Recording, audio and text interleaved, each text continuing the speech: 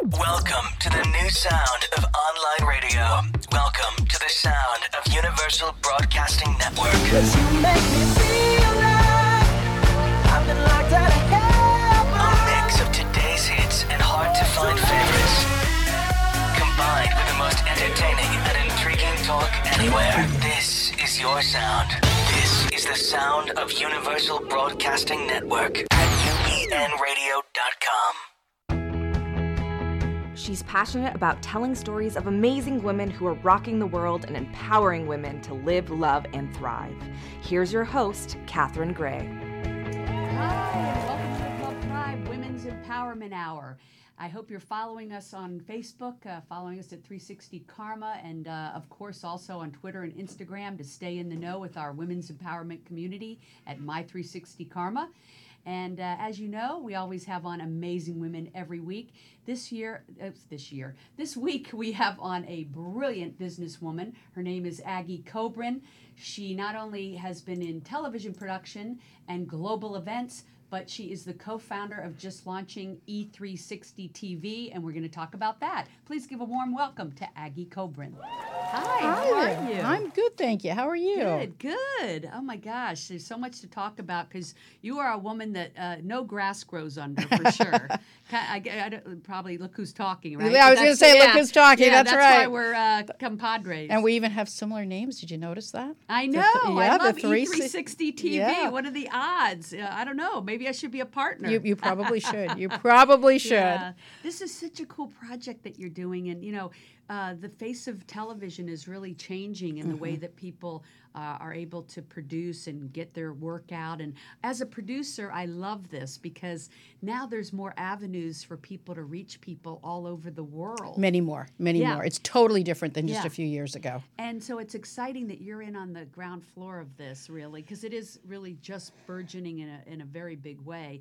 And E360 TV, what we're going to talk about is that people can find it on their Roku and find it on Amazon Fire.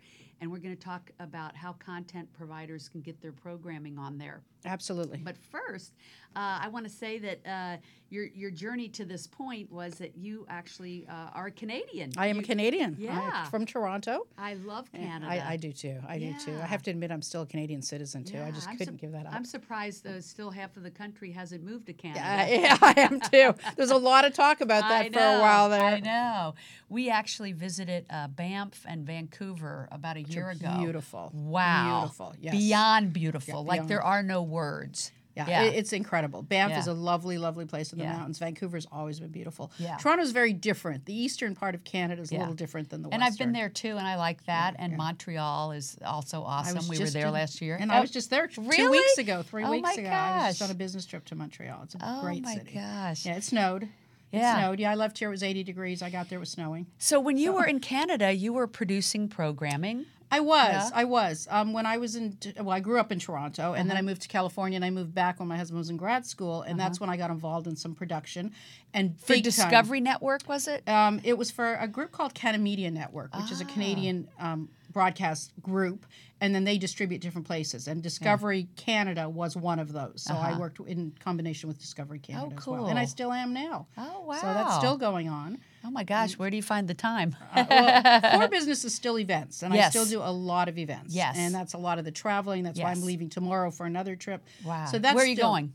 I am going to South Lake Tahoe for 2 days, and then to one of the biggest space conferences in the country in Colorado Springs on Sunday. I do a lot of space conferences. I'll tell you a little bit about that. Right. So this is just kind of a research, meeting some clients and things like that. So you do events all over the world, and I want to talk about how and when you started that business.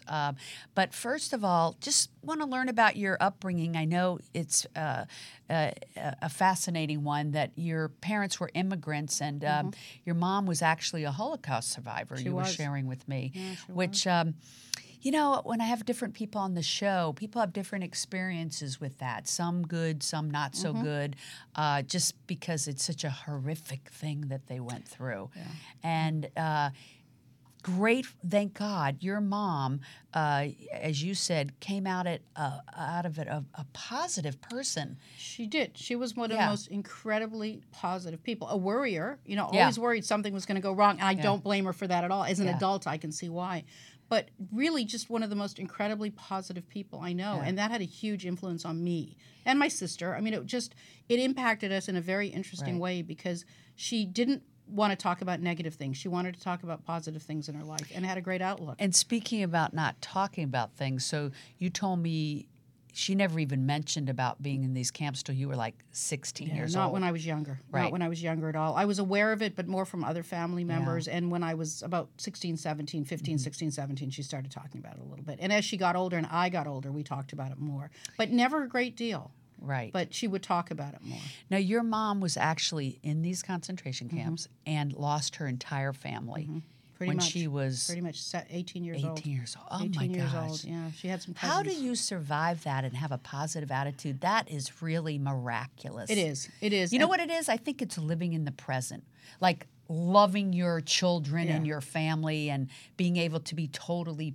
Do you think? And grateful for what you have. Yeah. I think a lot of it is putting it in the past, and I don't know how she did it either. I could not have done it. I could not. Yeah, some people never get over that, and I can understand that. Like that would break them. I don't know how you do get over it, but she somehow either. did. She somehow did, and to see all those atrocities and I can't even imagine. And, yeah, and you said it wasn't until she was in her 80s that she told you about the last time she saw her brother. Yeah, it was as before she passed away. It was sort of, I don't know, maybe a month or so before, and we started really talking about her family and her brothers and her father and mother. And she did not have a good relationship with her mother at all. I found out from cousins, and then she and I talked about that a little bit. But it wasn't until very close to the end of her life, which was just a number of years ago, that she actually opened up to me about things like that. So that's what it took. It was so deeply buried, I think, right, in her subconscious, or it was easier for her not to talk about it. Yeah, and that's probably why she maintained the attitude she did. Right. I think that maybe that's the way it is for a lot of people, just with a loss period.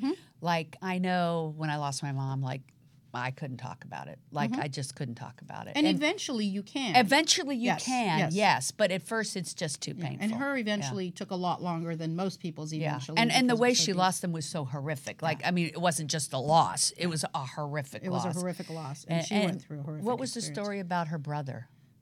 She told me very, very late in her life, as I said, we were just chatting one day and we started talking about her brother. And she told me that the last time she saw him, she went with a train to a larger city with him. And he got off the train and got on another train going in the other direction. Like they were going to the camps, they put them on these trains? No, he was in the Army. He was in the Army. Oh, gotcha. So she was on this train, he was on this train, and his train started to take off, and she told me she was sitting there looking at him through the window. And she said she knew that moment she'd never see him again. And she had never shared anything like that with me in her life before.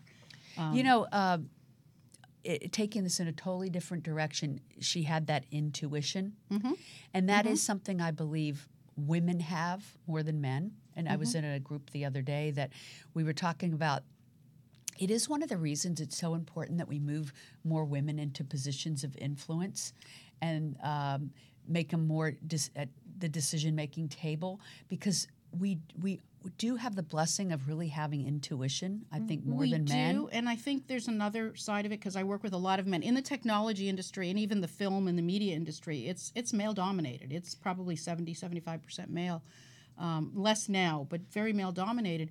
And you're dealing with egos a lot. And that's a whole other area. And I find with women, not that everybody doesn't have some ego somewhere, somehow, but there's just a more acceptance of other people. There's less of an ego-driven type of thing. And I have 2 sons, and I'm married, and I have no problem with men at all, and I work with them a lot. Right. But there is a difference in the ego and the statements and the things that happen. And in the industry, both the industries I'm in, because I work in events, which is fairly male. I work in the space industry. Half the shows we do a year are in the space industry. Speaking of that, I want to talk about an article I just saw that you wrote in that new Sovo magazine about space. And I haven't seen it. Would you believe I just opened it last night? And I'm like, Aggie Kobrin, it. I'm interviewing her tomorrow. Oh, my God. I didn't know you were like this space guru. Yeah, I would love to see it. Like that's a whole nother show. That's a whole nother show. Yeah. Yes. But getting back to your mom, just to wrap up, what I wanted to say was, obviously you got this tremendous strength and positive attitude from her, because she just sounded miraculous to come through that and then just be this positive, role model in your life, and how lucky it is pretty for you. interesting. Yeah. It is pretty interesting that's the way it turned out. Yeah. And my sister as well. I mean, we just had sort of we have this positive attitude. And you told me it affected you too, in that you don't have that you're very accepting of people. And I'm totally accepting of people. Yeah. From a very young age, Yeah. I didn't differentiate. And it was interesting to me because I realized one day I don't differentiate. Did you get that from her too?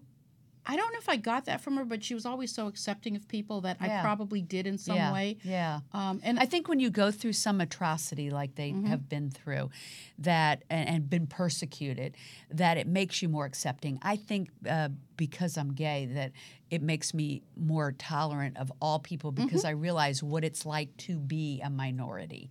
And to be discriminated against. And to be discriminated against. And being an Eastern European Jew, there was a lot of discrimination. Hello. And there still is. If you hear the election that just Hello. happened in Hungary, Yeah. which is where my parents are from, and they talk about the president being very anti-Semitic and all sorts of things. Yeah. And I was just back there, and I heard about it when I was there. So yes, I think you just begin to accept people for who they are and what they are, and I don't differentiate. It is an interesting thing because I started to I had to think about it to realize I wasn't doing it. So now your family is from Hungary, Russia, and then you are from Canada, and you do these events all over the world. Yes? All over the world, predominantly North America. But all I over did the see world. a picture where you had the Princess of France at one of your events. Oh yeah, that was here though. And that was here. And we have the okay. Prime Minister of India at one of them. Wow. And we have had. Now, how do you get those dignitaries at your events? Most of the ones you probably saw were space related. So we have a lot of. We had the head of the European Space Foundation. We've had. So that's where you're involved in this space industry, that you put on a lot of events for that niche. Oh, how fascinating. We have a big one coming up in LA at the end of May, which I've invited you to. And our big news is Jeff Bezos will be there. Oh, my gosh. That was a big coup. I haven't seen that invite. I got to look for that. Yeah, you have to look for that invite. It's one of your... And when is it? It is the long weekend in May. It's the don't quote me on this, but it's something like the 24th to the 28th of May. And where will that be held? It's at the Sheraton Gateway Hotel in Los Angeles. We move that one around all the time. Now, if people are interested in the space industry and want to attend that, what do they go to your website? No, they go to National. Well, it'll be on my website, but it's also on the National Space Society website. So your website is CEC Global Events.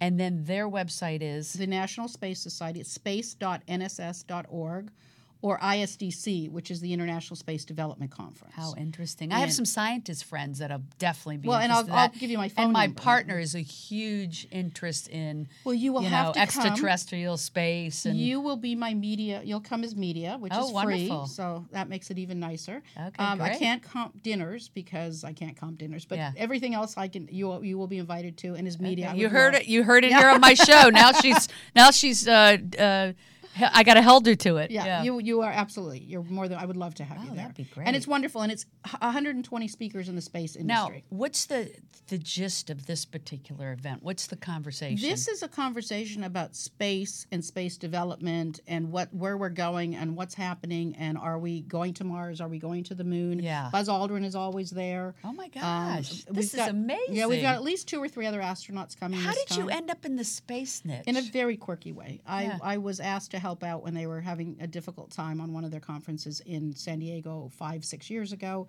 And once you're in it, you're kind of in it. And so we've done many others since then. And this is how you actually got started in events. I remember you said like 12 or 13, 15 years ago. Somebody had an event. You'd never done it. They asked you to take it over. You took it from 500 to 5,000. That was obviously a gift. Yeah, that was a real job. Yeah, I shouldn't say that was a real job. I worked for an HR association. And I took their small event and turned it into a multi-million-dollar. And then at that point, you said, "Oh, maybe I'm good at this." At that point, I knew I was good at it. I did it for 5 or 6 years, but then I had 3 kids. Yeah, and kind of got distracted a little bit. Didn't work in the industry, but volunteered my life doing events. And then we had a situation where somebody somebody had an issue, I was available. I helped out, and that kind of bounced me into this new business. And then you venture. launched it yourself. I launched my own company. And we talked about how starting your own business, like if you actually knew how much work it is, you would never do it. You would never do it. But usually, I think what it is for all of us entrepreneurs is that you just love and believe in what you're doing so much that you just don't take into consideration how much work it is. And you don't care because it's like play. I mean, it's so much fun to do what you're doing, even when it's stressful, even when you get upset, even when things happen. Yeah. It's what you love to do. Oh, really? You have things go wrong? Because I never do. Oh, my goodness. You run events for thousands of people, you have things go wrong. And you just kind of, you have to roll with the punches. I think that's part of this attitude about it'll all work out in the end, and I really do have that attitude. This is not life and death. This is an event, and when things go wrong, you correct them. When there's problems, you deal with them. Right. Some people don't feel that way. And what's the biggest event you've done? How many people? 30,000. Wow. Yeah, 30,000 Where was that? The biggest. That was in conjunction with other people, not on our own. We do a book festival. And it's 30,000 people on average. Wow. I would love to have that many at my She Angels events I have coming up. You wouldn't know what to do with 30,000. I wouldn't know what to do. Not. The next biggest is in the 10,000 range, and we do a lot of that's 1,000, 2,000, 1,000, 1,500. Wow. That's a really manageable size, and it really depends. Festivals, you can do 50,000. It's a festival. It's very different than a ongoing event where there's speakers and I have a friend starting to speak around the country. I have to introduce you to because I use speakers all the time. But also help her build out her events. Oh, sure, absolutely. Yeah. We do between 15 and 20 events a year on average with my company, and about 6 or 8 of them are pretty big. Yeah. And then lots of other things, and I'm always helping friends. I think that's how we met. Yeah. I was helping a friend, and that was how we met. Yes. Yeah. Well, at my last She Angels event, which was called She Tank at the time, one of the winners was a friend of yours, Artis Farah, that owns Net Effects Traders. Yes. And they help employ women in Cambodia to make products from recycled materials, and then she sells those products here in the U.S.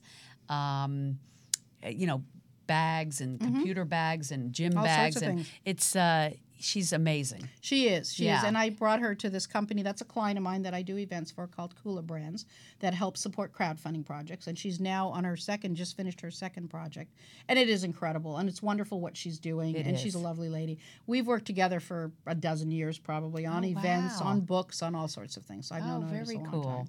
Yeah. So back to space. Yes. All right. Now this article I read in my friend Sonia Kelly's magazine, Sovo, which is really cool. It comes in this plexiglass. You pull it out. It's like a piece of art. Here? I should have brought it, but I didn't bring it here, but it's amazing. And I open it up, and there's your name, an article about space, and I was totally blown away. And it was about building on other planets and everything, which is really very topical right now. It is. It's an interesting concept, and this particular conference that we're doing in Los Angeles is open to anybody. It's open to the people who are in the industry, and we always have the NASA people and JPL and SpaceX and all of the others. Wow. But it's also open to anybody that's just interested in space, and that's what's so cool about this particular event. Because usually it's probably just for industry people, but this is for the public. Yes, the one I'm going to next week, for example, is very industry focused. Yeah. This is for the public. We have students there from colleges with rockets. We're going to have a 30-foot rocket in the hotel, and they're going to take that rocket. They're going to take that rocket to New Mexico, and it's going to take off a month later. Wow. We're going to have projects from a number of colleges. We have 400 students from around the world, from 20 different countries who've entered a contest and won, and they come with these incredible posters. Now, did you come up with this contest idea? No. It's a combination of us, the National Space Society, and NASA. But you're putting on this event. Our company puts on the event. Wow. Yeah. I can't wait to come to one of your events. I know it's going to be amazing. You will. It's going to be incredible. It'll be a lot of fun. So besides space, what other type of we do all kinds of events. All kinds. Yeah, it doesn't. There's all sorts of things. A to Z. I've done a lot of personal development. I do very little of that now, for lots of reasons. We'll do another show on my history with that. But lots of different associations, lots of different projects, lots of different industries. Yeah. So there's no particular thing. Space is our only real niche. And this year I'm involved with probably about 5 conferences in the space industry over the course of the year. So now, I think the hardest thing for people, I mean, it's easy to get a place, get a curriculum, everything. It's hard to fill the space. That's kind of your area of expertise, right? I will tell everybody it's hard to fill the space. It's hard to fill I can put anything together. Yeah. You want an event done. I have relationships with hotels around the country. I have relationships with conference centers around the convention centers. I can put on anything. I have vendors everywhere. And you know how to get people there? I know how to do it. No, I know how to do all of that side of it. The getting people there is the most difficult thing. Absolutely. Some of these things are associations, so we have members, very different. Yeah. Some of these are groups that have ongoing, but I work on projects where we don't have that. And then you've got to market, and you've got to do social media, which you're very good at. It's huge to bring people in. Right. Ads are huge, depending on the arena, depending on what it is. But I will tell you that, and everybody's unrealistic about it. Everybody, without a doubt. They're going to get 10,000 people there. They're going to get 5,000 people there. Yeah. I'm very realistic. I try to embed that into the situation. Doesn't work all the time. Right. But what it is, what it is. But hey, you've put on 30,000 attending, so I have. I have. So switching gears, because I know we're already almost out of time. Unbelievably, this is I do so many things. How do I cover it all? I'm going to come back. But I do want to talk about E360 Yes. TV. I'm very excited about what you're doing. So you're launching this new network. Yes, it's launched. It's in launched. It's in a soft phase launch right now, and it's like official this later this summer. This June is what I'm thinking. Okay. Yeah, by June we'll be out of the soft launch period and into a real serious launch period. Now, what kind of programming do you have on there, and how do people find it on their Roku or their Amazon Fire? E360TV.com is on your phone or your computer. Yeah. Roku has it as E360 TV. Amazon Fire. Apple TV. There will be others as well. And you already have over 300 hours? We have about 1,000 hours. 1,000 hours. 1,000 shows. They're not hours. We have about 300 live.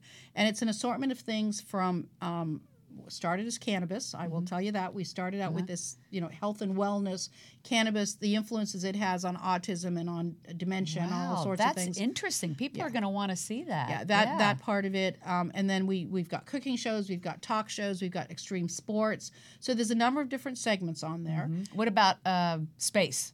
Anything on space? We are working on space. We don't as yet, which is really interesting, but I'm taking footage from some of our shows. We're editing some things. And that would be great. We are going to have. We are going to have, yes. Yeah, especially with your knowledge and expertise in that. Yeah. We should have more.